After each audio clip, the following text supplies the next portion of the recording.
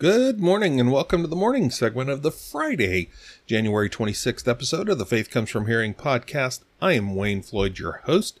The Faith Comes From Hearing podcast is a podcast dedicated to prayer, devotion, scripture reading, and Bible study. Faith Comes From Hearing podcast is a humble member of the Christian podcast community. You can find us over at christianpodcastcommunity.org. There's a lot of great listening over there. Over 60 well-curated podcasts, wide variety of topic areas, all covered from a biblical worldview. My brothers and sisters in Christ over there doing great work for the kingdom. I would definitely encourage you to go on over there. I will guarantee you're going to find something over there to listen to, and there's a real good chance you're going to find more over there to listen to than you actually have time to listen to it in, which is a great problem to have. All right, well, it's Friday. We're getting to the end. We're at the end of the week. So, as we normally do, we'll do our Bible reading this morning, and we'll do our last Bible study of the last Bible study of the week this evening. It will be the second of what I believe will be 4 Bible studies. We did one last night and then one tonight in this part 1 of Jesus praying for all believers in the high priestly prayer, John 17. So, sometime maybe by next Friday, we'll finish up John 17, I think. We'll have to see. I know we're moving kind of slow, but it's really important. And especially this first part here about being united in truth, about unity, about true unity. What is true unity? And like we dealt with yesterday, last evening, the root of true unity. This evening, we're going to talk about the request for true unity, the request that Jesus makes. But for this morning, why don't we go ahead and get started? We'll go ahead and open up in prayer. We're going to open up with the 6-day morning prayer. It's called the Gospel. Let's pray. O thou most high, creator of the ends of the earth, governor of the universe, judge of all men, head of the church, savior of sinners. Thy greatness is unsearchable, thy goodness infinite, thy compassions unfailing, thy providence boundless, thy mercies ever new. We bless thee for the words of salvation. How important, suitable, encouraging are the doctrines, promises, and invitations of the gospel of peace. We are lost, but in it thou hast presented to us a full, free, and eternal salvation. Weak, but here we learn that help is found in one that is mighty. Poor, but in him we discover unsearchable riches. Blind, but we find he has treasures of wisdom and knowledge. We thank thee for thy unspeakable gift. Thy Son is our only refuge, foundation, hope, confidence. We depend upon his death, rest in his righteousness, desire to bear his image. May his glory fill our minds, his love reign in our affections, his cross inflame us with ardor. Let us as Christians fill our various situations in life, escape the snares to which they expose us, discharge the duties that arise from our circumstances, enjoy with moderation their advantages, improve with diligence their usefulness. And may every place and company we are in be benefited by us. Amen. All right, and our morning devotion from Spurgeon's Morning and Evening. Let's see, the text for it is from Matthew 6:26. Your Heavenly Father. God's people are doubly his children. They are his offspring by creation, and they are his sons by adoption in Christ. Hence they are privileged to call him our Father which art in heaven. Father, Father, oh, what precious word is that? Here is authority. If I be a father, where is mine honor? If ye be sons, where is your obedience? Here is affection mingled with authority, an authority which does not provoke rebellion, an obedience demanded which is most cheerfully rendered, which would not be withheld even if it might. The obedience which God's children yield to him must be loving obedience. Do not go about the service of God as slaves to their taskmaster's toil, but run in the way of his commands, because it is your Father's way. Yield your bodies as instruments of righteousness, because righteousness is your Father's will, and his will should be the will of his child. Father, here is a kingly attribute, so sweetly veiled in love that the king's crown is forgotten in the king's face, and his scepter becomes not a rod of iron, but a silver scepter of mercy. The scepter indeed seems to be forgotten in the tender hand of him who wields it. Father, here is honor and love. How great is a father's love to his children, that which friendship cannot do, and mere benevolence will not attempt. A father's heart and hand must do for his son. They are his offspring. He must bless them. They are his children. He must show himself strong in their defense. If an earthly father watches over his children with unceasing love and care, how much more does our heavenly Father, Abba, Father, he who can say this, hath uttered better music than cherubim or seraphim can reach. There is heaven in the depth of that word, Father. There is all I can ask, all my necessities can demand, all my wishes can desire. I have all in all to all eternity when I can say, Father. All right, well, our reading for today, and again, we passed in out of the book of Genesis and into Exodus in our reading plan. So hadn't even made it out of January. We're already in the second book of the Old Testament. So we're going to be reading from Exodus 2, verse 11, all the way through Exodus 3. We're going to be reading Matthew 17, verse 10 to the end of the chapter. We'll be reading Psalm 22, first to 18 verses, and then Proverbs 5, verses 7 through 14. So, Exodus 2, verse 11. Now it happened in those days that Moses had grown up, and he went out to his brothers and looked on their hard labors. And he saw an Egyptian striking a Hebrew, one of his brothers. So he turned this way and that, and he saw that there was no one around. So he struck down the Egyptian and hid him in the sand. Then he went out the next day, and behold, 2 Hebrews were struggling with each other. And he said to the wicked one, Why are you striking your companion? But he said, Who made you a ruler or a judge over us? Are you intending to kill me as you killed the Egyptian?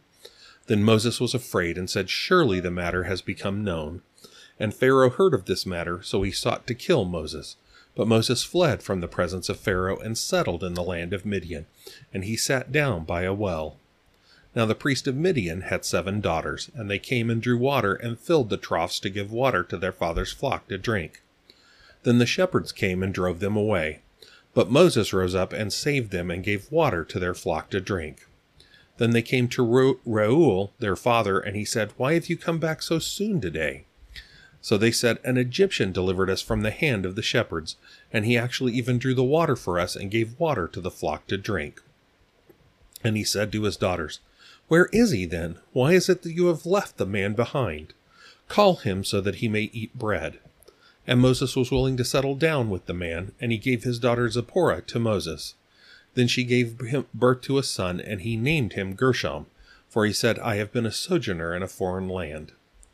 Now it happened in the course of those many days that the king of Egypt died, and the sons of Israel sighed because of the slavery, and they cried out, and their cry for help because of their slavery rose up to God. So God heard their groaning, and God remembered his covenant with Abraham, Isaac, and Jacob. And God saw the sons of Israel, and God knew them. Exodus 3. Now Moses was pasturing the flocks of Jethro, his father-in-law, the priest of Midian. And he led the flock to the west side of the wilderness, and came to Horeb, the mountain of God. And the angel of Yahweh appeared to him in a blazing fire from the midst of the bush. And he looked, and behold, the bush was burning with fire, yet the bush was not consumed. So Moses said, I must turn aside now and see this marvelous sight. Why is the bush not burned up? And Yahweh saw that he turned aside to look. So God called to him from the midst of the bush and said, Moses, Moses. And he said, Here I am. Then he said, Do not come near here. Remove your sandals from your feet, for the place on which you are standing is holy ground. And he said also, I am the God of your father, the God of Abraham, the God of Isaac, and the God of Jacob. Then Moses hid his face, for he was afraid to look at God. And Yahweh said, I have surely seen the affliction of my people who are in Egypt, and I have heard their cry because of their taskmasters, for I know their sufferings. So I have come down to deliver them from the hand of the Egyptians, and to bring them up from that land to a good and spacious land, to a land flowing with milk and honey, to the place of the Canaanite and the Hittite and the Amorite and the Perizzite and the Hivite and the Jebusite. So now behold, the cry of the sons of Israel has come to me, and I have also seen the oppression with which the Egyptians are oppressing them. So now come, and I will send you to Pharaoh, and so you shall bring my people, the sons of Israel, out of Egypt.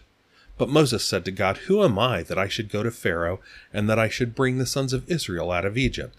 And he said, Certainly I will be with you, and this shall be the sign to you that it is I who have sent you. When you have brought the people out of Egypt, you shall serve God at this mountain. Then Moses said to God, Behold, I am about to come to the sons of Israel, and I will say to them, The God of your fathers has sent me to you. And they will say to me, What is his name? What shall I say to them? And God said to Moses, I am who I am. And he said, Thus you shall say to the sons of Israel, I am has sent me to you. And God furthermore said to Moses, Thus you shall say to the sons of Israel, Yahweh, the God of your fathers, the God of Abraham, the God of Isaac, and the God of Jacob, has sent me to you. This is my name forever, and this is my memorial name from generation to generation.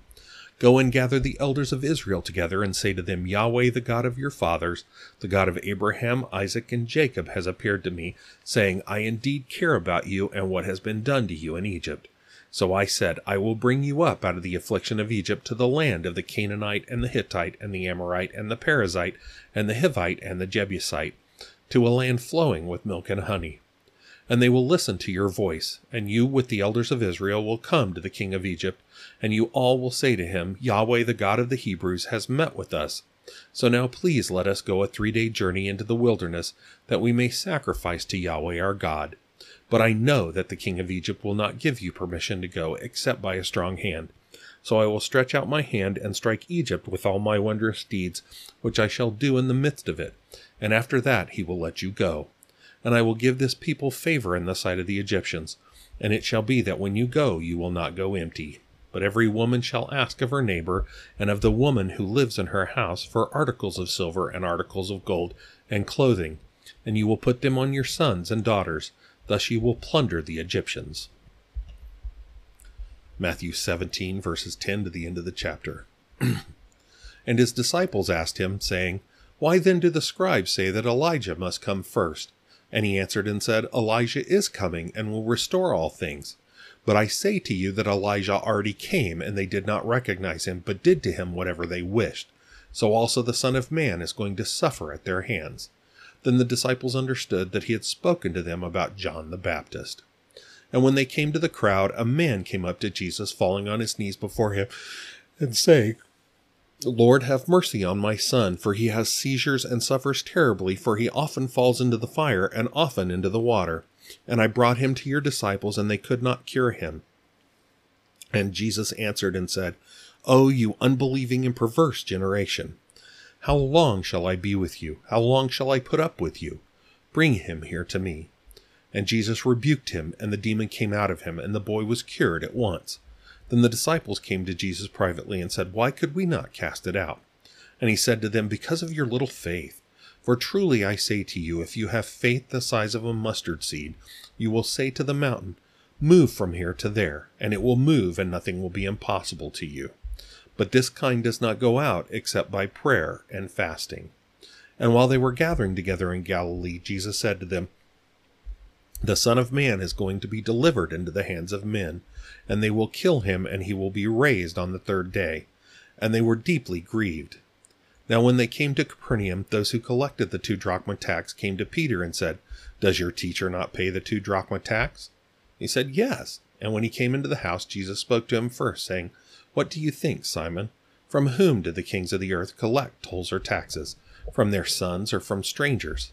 And when Peter said, From strangers, Jesus said to him, Then the sons are exempt.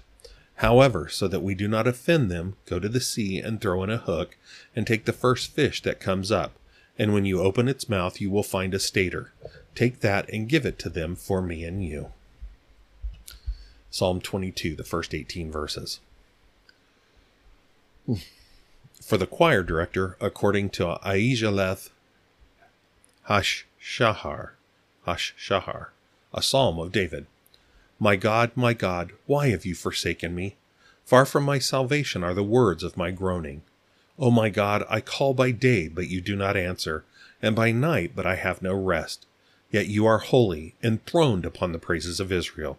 In you our fathers trusted. They trusted, and you rescued them. To you they cried out, and were granted escape. In you they trusted, and were not disappointed. But I am a worm and not a man, a reproach of men and despised by the people. All who see me mock me.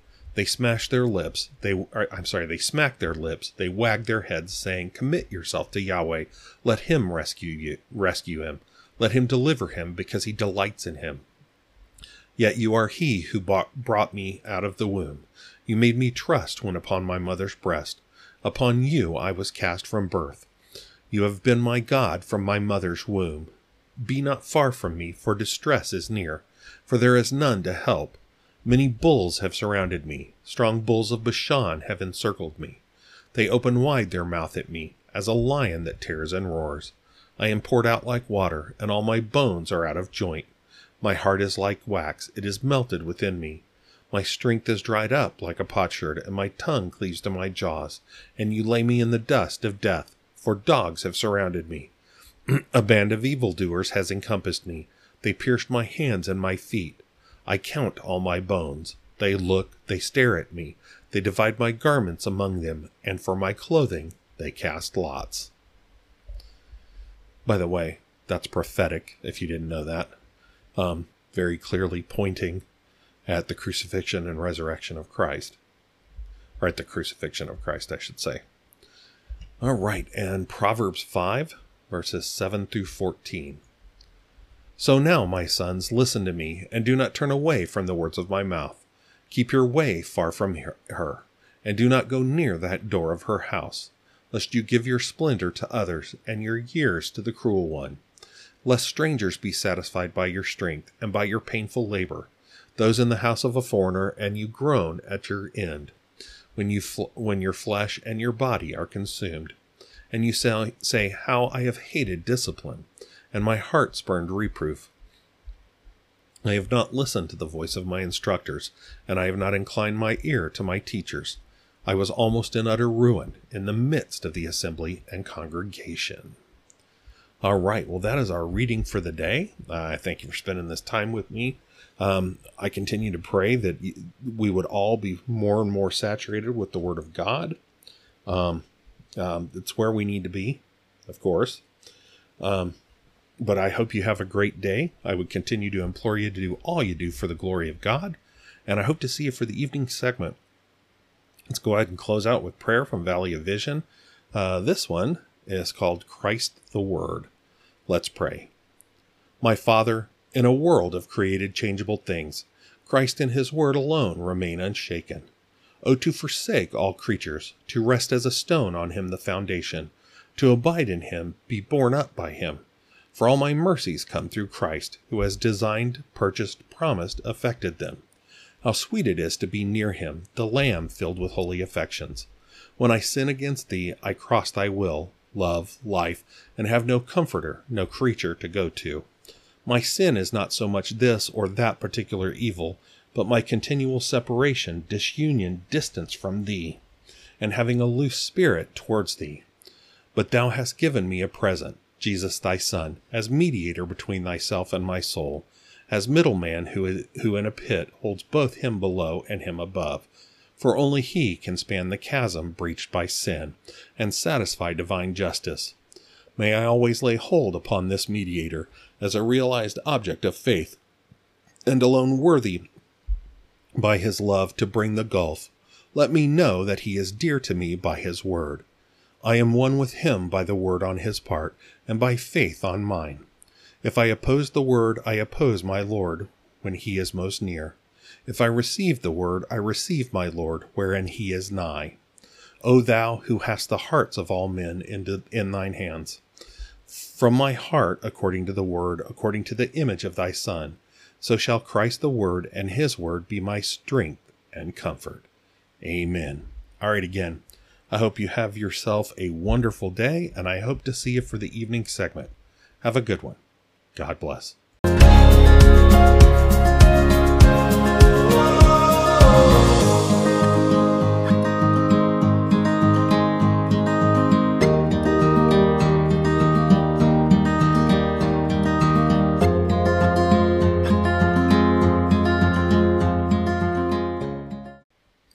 Good evening and welcome to the evening segment of the Friday, January 26th episode of the Faith Comes From Hearing podcast. I continue to be Wayne Floyd, your host. All right, we're going to be continuing in our study of John chapter 17. However, let's go ahead and open up in prayer. What we've been using for our evening prayer here is At the Throne of Grace. It's a book you can find it at gty.org. Again, At the Throne of Grace. It is a book of prayers. They are prayers by John MacArthur. His children put this together for him, is my understanding. And so each of these, they've got a title here, like Valley of Vision does, but then they also have biblical texts that lead them in. So the one we're using today is called Overflowing with Gratitude for God's Love. And this is from Psalm 139, verses 1 through 10. O Lord, you have searched me and known me. You know when I sit down and when I rise up. You understand my thought from afar. You scrutinize my path and my lying down, and are intimately acquainted with all my ways. Even before there is a word on my tongue, behold, O Lord, you know it all. You have enclosed me behind and before, and laid your hand upon me. Such knowledge is too wonderful for me. It is too high, I cannot attain to it. Where can I go from your spirit, or where can I flee from your presence? If I ascend to heaven, you are there. If I make my bed in Sheol, behold, you are there. If I take the wings of the dawn, if I dwell in the remotest part of the sea, even there your hand will lead me, and your right hand will lay hold of me. Let's pray. Heavenly Father, it is such a staggering realization to understand that you, the infinite God of the universe, truly love us, with a love that is everlasting. You set that love on us before time began. You chose us and ordained us to eternal life in timeless ages past. And therefore we rest in the assurance that your love will endure into the countless ages of eternity future. You have made us a chosen race, a royal priesthood, a holy nation, a people for your own possession. Open our mouths to proclaim your excellency, because you have drawn us out of darkness and into the marvelous light of your truth.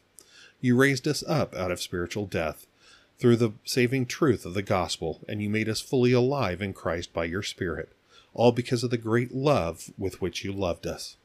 We now have the blessed privilege of being not only your dutiful slaves, but also your blessed sons and daughters. We say with the Apostle Paul, Blessed be the God and Father of our Lord Jesus Christ, who has blessed us with every spiritual blessing in the heavenly places in Christ.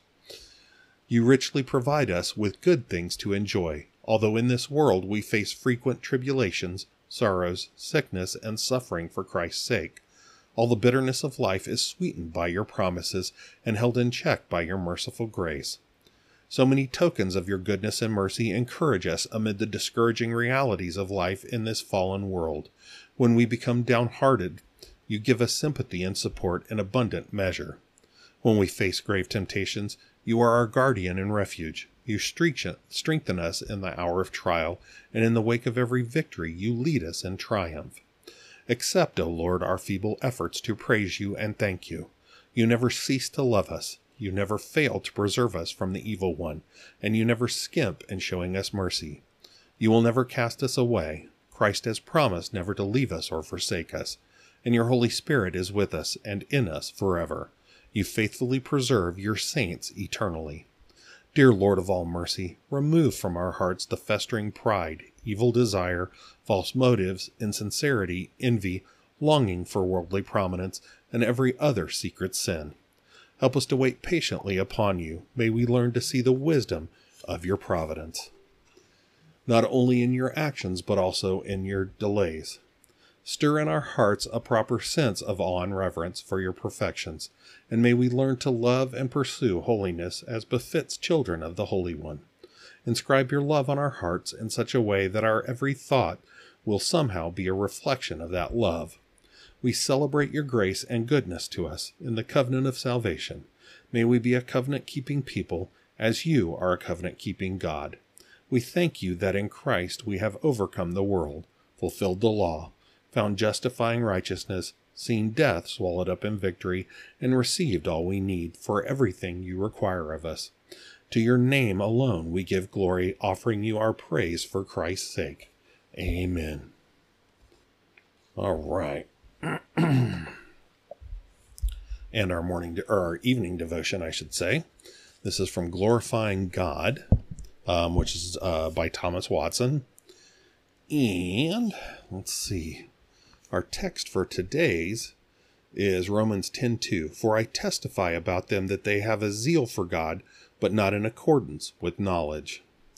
We glorify God by being zealous for his name.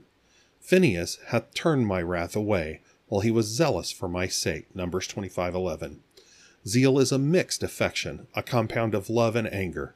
It carries forth both our love to God and our anger against sin in an intense degree.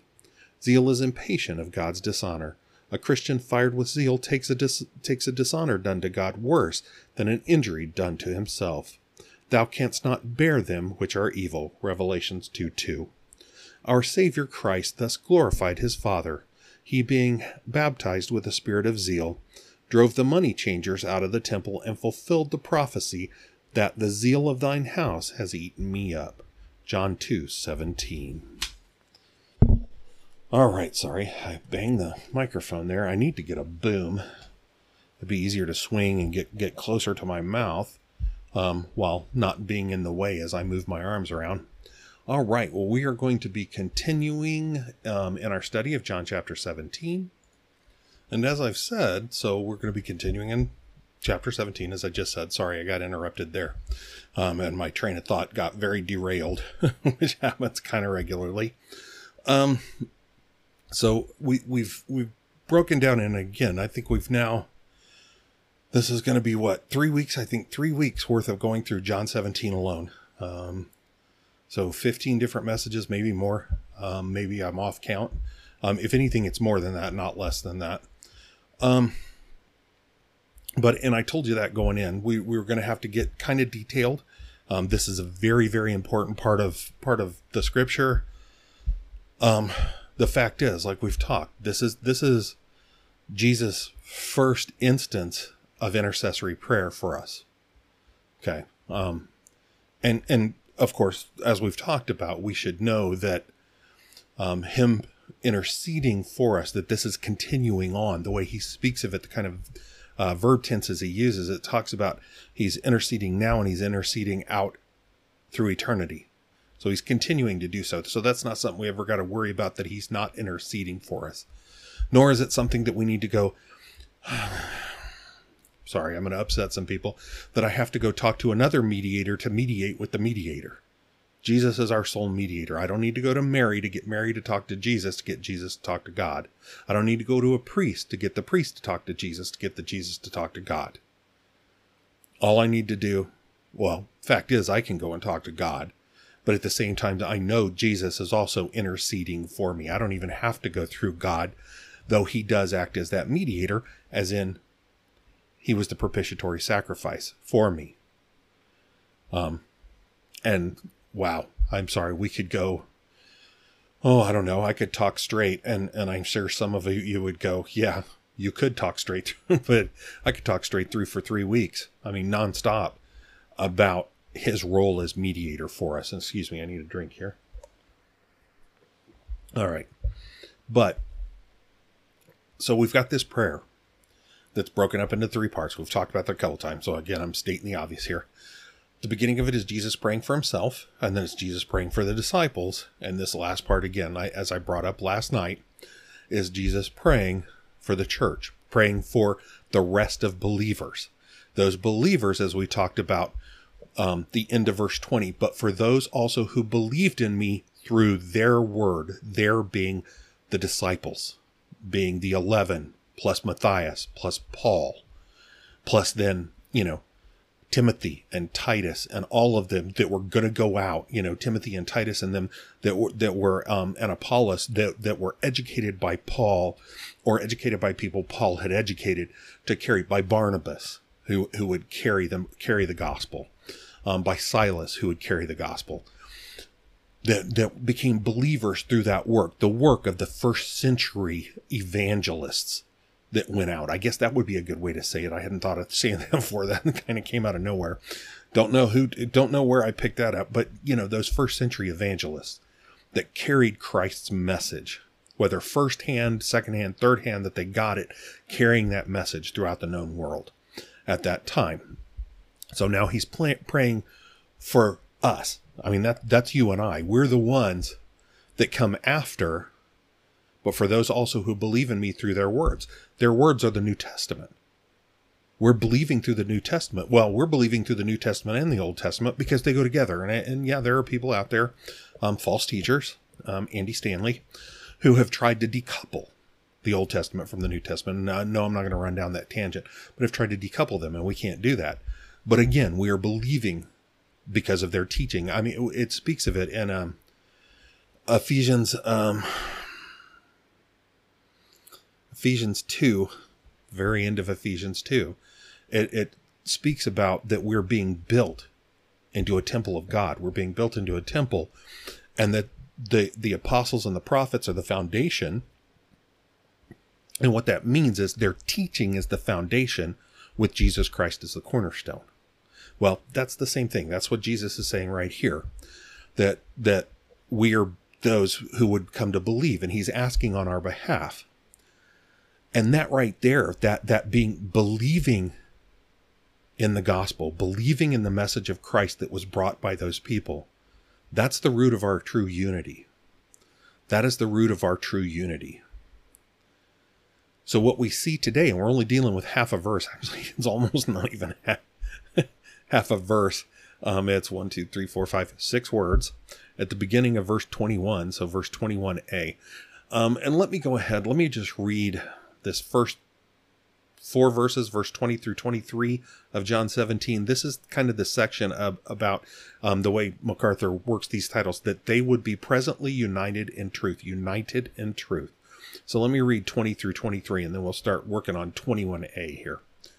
I do not ask on behalf of these alone, but for those also who believe in me through their word, that they may all be one, even as you, Father, are in me and I in you, that they also may be in us, so that the world may believe that you sent me. The glory which you have given me I have given to them, that they may be one just as we are one. I in them and you in me, that they may be perfected in unity, so that the world may know that you sent me and loved them even as you have loved me.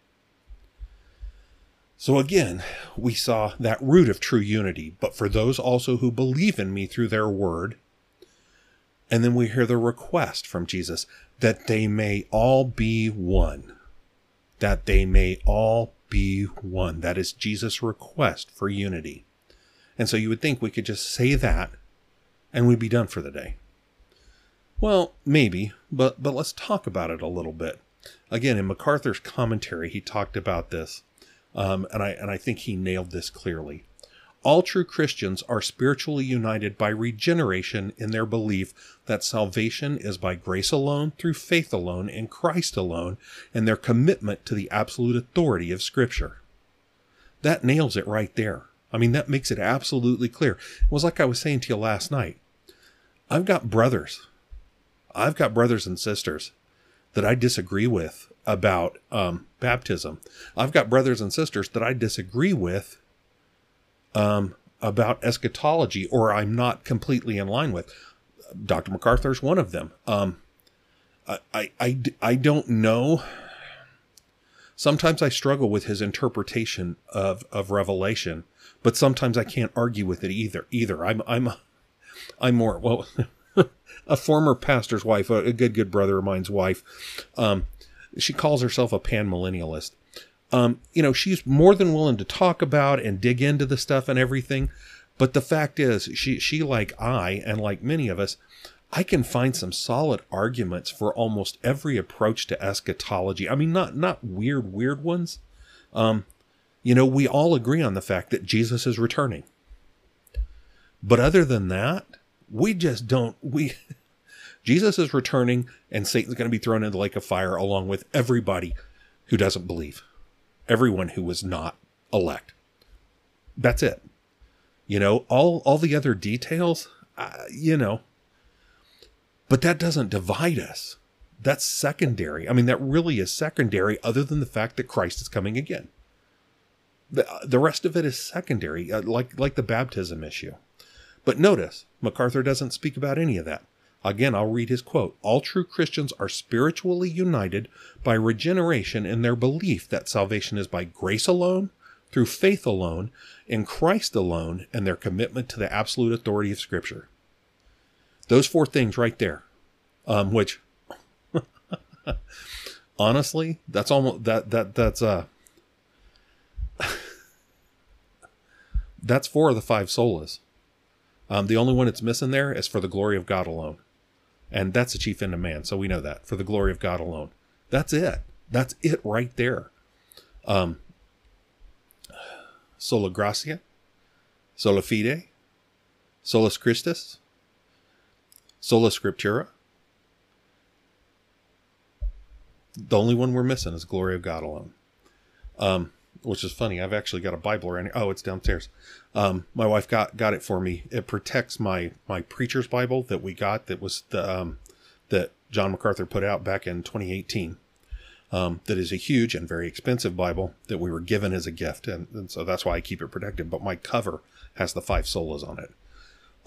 But that's the thing. I mean that is our unity. We're unified in that. Romans 12:5. So we, who are many, are one body in Christ and individually members one of another. Again, makes clear that unity. I am one with my wife is one with me. I am one with my pastor is one with me. I am one with my fellow elders and deacons and friends and family. All we that are true believers, that are truly saved, we are one with each other. That's what he's proclaiming here. But what we've got to understand, and I love that MacArthur quoted this. This is from D.A. Carson. Okay, this is from D.A. Carson. And what he said about this is that the unity for which Christ prayed in this right here, what we're talking about here, is not achieved by hunting enthusiastically for the lowest common theological denominator, but by common adherence to the apostolic gospel, by love that is joyfully self-sacrificing, by undaunted commitment to the shared goals of the mission with which Jesus' followers have been charged. So again, I spoke of this, I think I spoke of it last night as well, but I've tried to be very, very clear about it. When you turn your church into we're going to accept everybody and everything, and in any way they practice it, that's okay. That's not unity. That's not unity. That has nothing to do with what Jesus is praying for here, or what Paul speaks of in Ephesians 4, which we're going to look at here shortly. That's not the kind of unity. I'm sorry. You can't.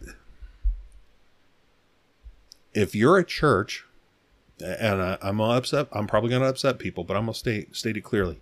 If you are a church that is promoting, accepting, and practicing, and thus doing gay marriages, supporting the whole LGBTQ letter salad, and I'm not saying you have to be hateful, but if you're practicing those marriages, if you're celebrating, if you're accepting those people who are practicing this, not people that are struggling with it and trying to walk away from it, but that are practicing that, and you're accepting them as members, you're acting like that they are saved. You are turning around and making your church an accepting environment of this, as if this, and not calling this stuff out as the abomination that God calls out in the Old Testament and Christ calls out in the New Testament.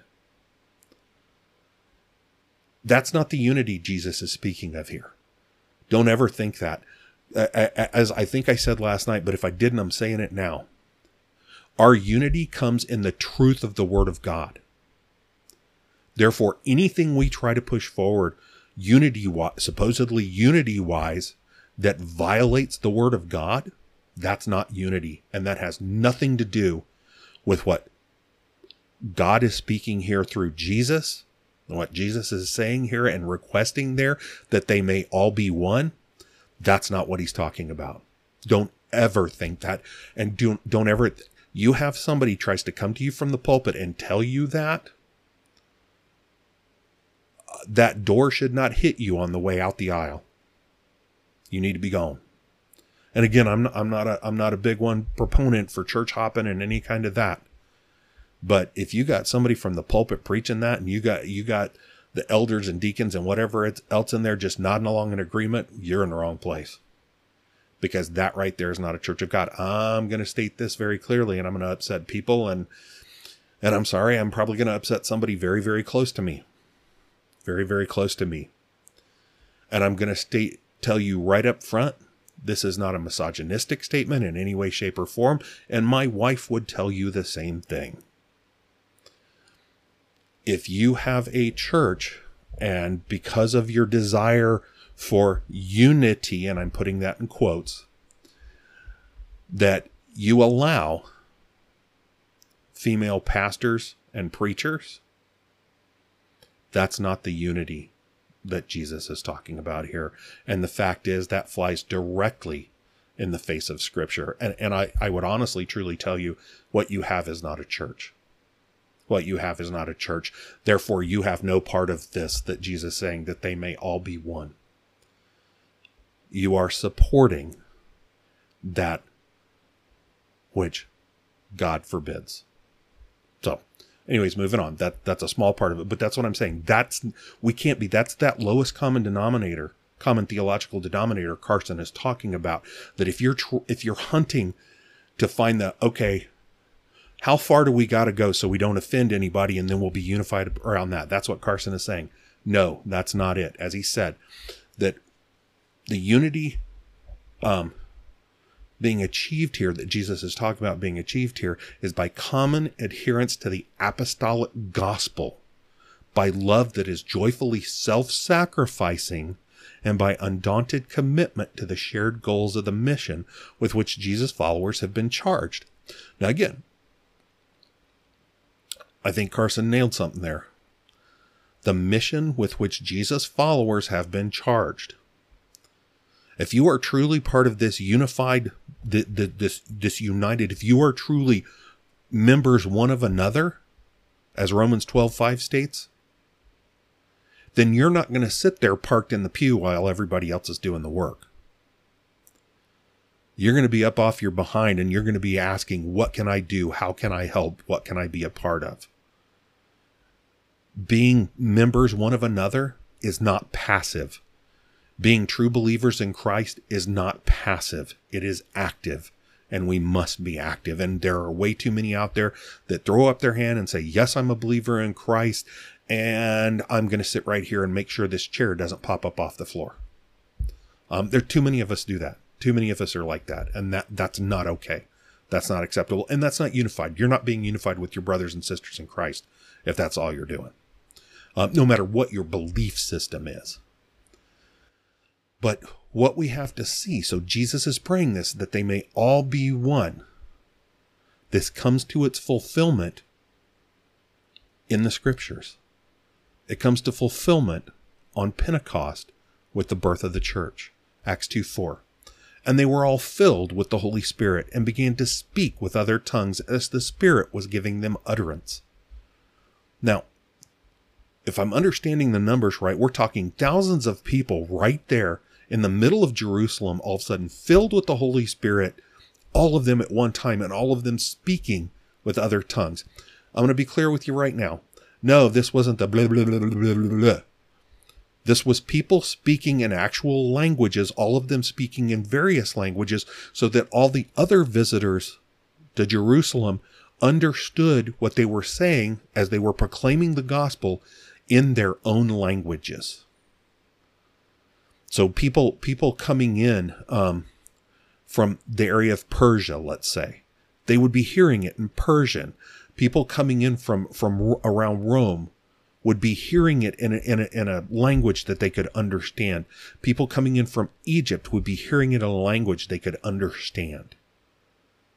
But they are acting as one. They are behaving as one. That foundation of the church, that is the fulfillment, that they may all be one, as we see in verse 21. 1 Corinthians 12:13. For also by one Spirit we were all baptized into one body, whether Jews or Greeks, whether slaves or free, and we were all made to drink of one Spirit. Again, we see that. It's the Holy Spirit, as we saw in Acts 2:4. It is the Holy Spirit, the one Holy Spirit, that indwells everybody and makes that happen. It is that same Holy Spirit that indwells all of us who truly believe. That is the oneness. That is the unity. Ephesians 4:3. Being diligent to keep the unity of the Spirit in the bond of peace. That is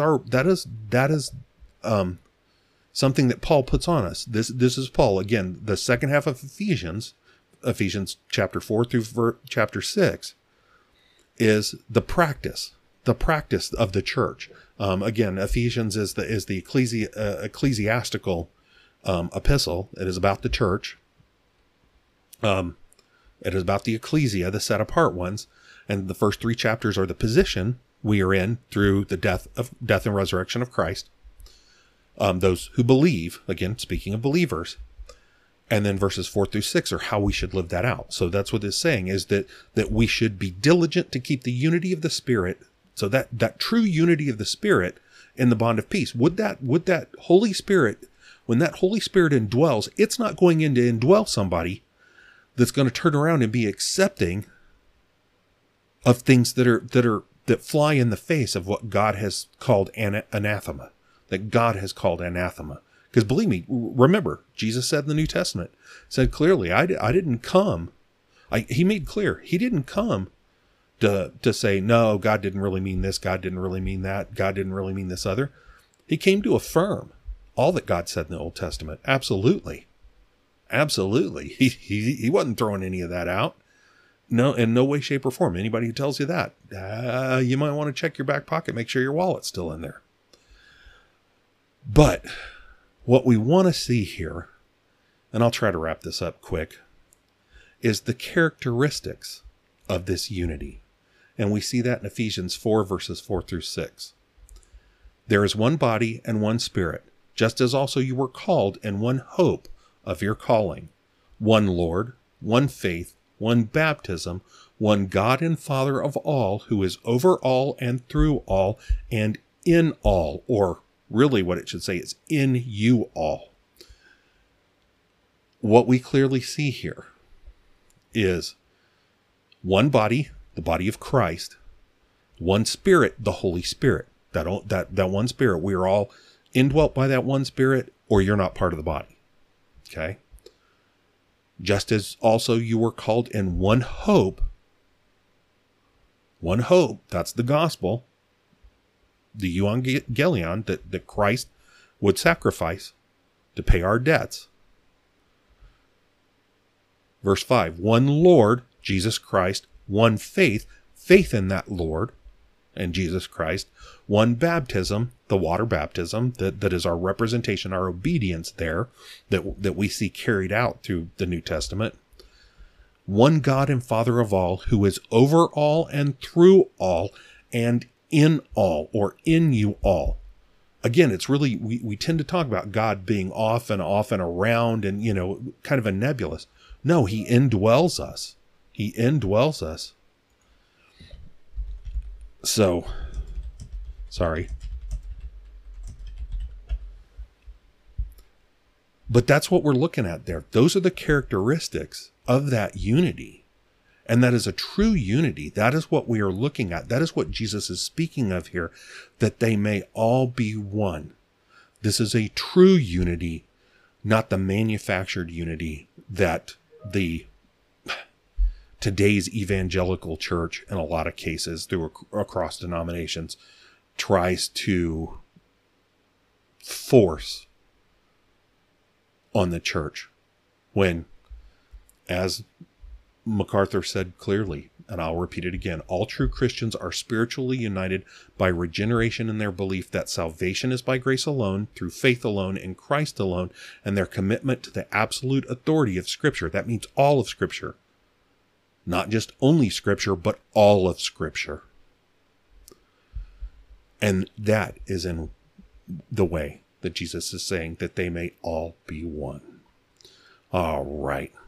Well, that's going to do it for us for this evening. I thank you for spending this time with me. I hope you have yourself a wonderful evening. Let's go ahead and close out with prayer. We're going to close out with the 6-day evening prayer. It's called the Mediator. Let's pray. O God of Abraham, Isaac, and Jacob, we hope in thy word. There we see thee, not on a fearful throne of judgment, but on a throne of grace, waiting to be gracious and exalted in mercy. There we hear thee saying, not depart ye cursed, but look unto me, and be ye saved. For I am God, and there is none else. They that know thy name put their trust in thee. How many now glorified in heaven, and what numbers living on earth are thy witnesses, O God, exemplifying in their recovery from the ruins of the fall, the freeness, riches, and efficacy of thy grace. All that were ever saved were saved by thee, and will through eternity exclaim, not unto us, but unto thy name give glory for thy mercy and truth's sake.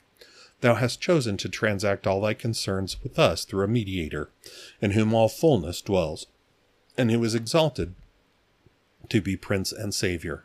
To him we look, on him we depend, through him we are justified. May we derive relief from his sufferings without ceasing to abhor sin, or to long after holiness. Feel the double efficacy of his blood, tranquilizing and cleansing our consciences. Delight in his service as well as in his sacrifice.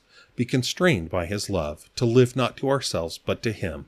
Cherish a grateful and cheerful disposition, not murmuring and repining if our wishes are not indulged, or because some trials are blended with our enjoyments, but sensible of our desert and impressed with the number and greatness of thy benefits. May we bless and praise thee at all times. Amen. All right, again, I hope you have yourself a wonderful evening, and I hope to see you tomorrow morning. Have a good night. God bless.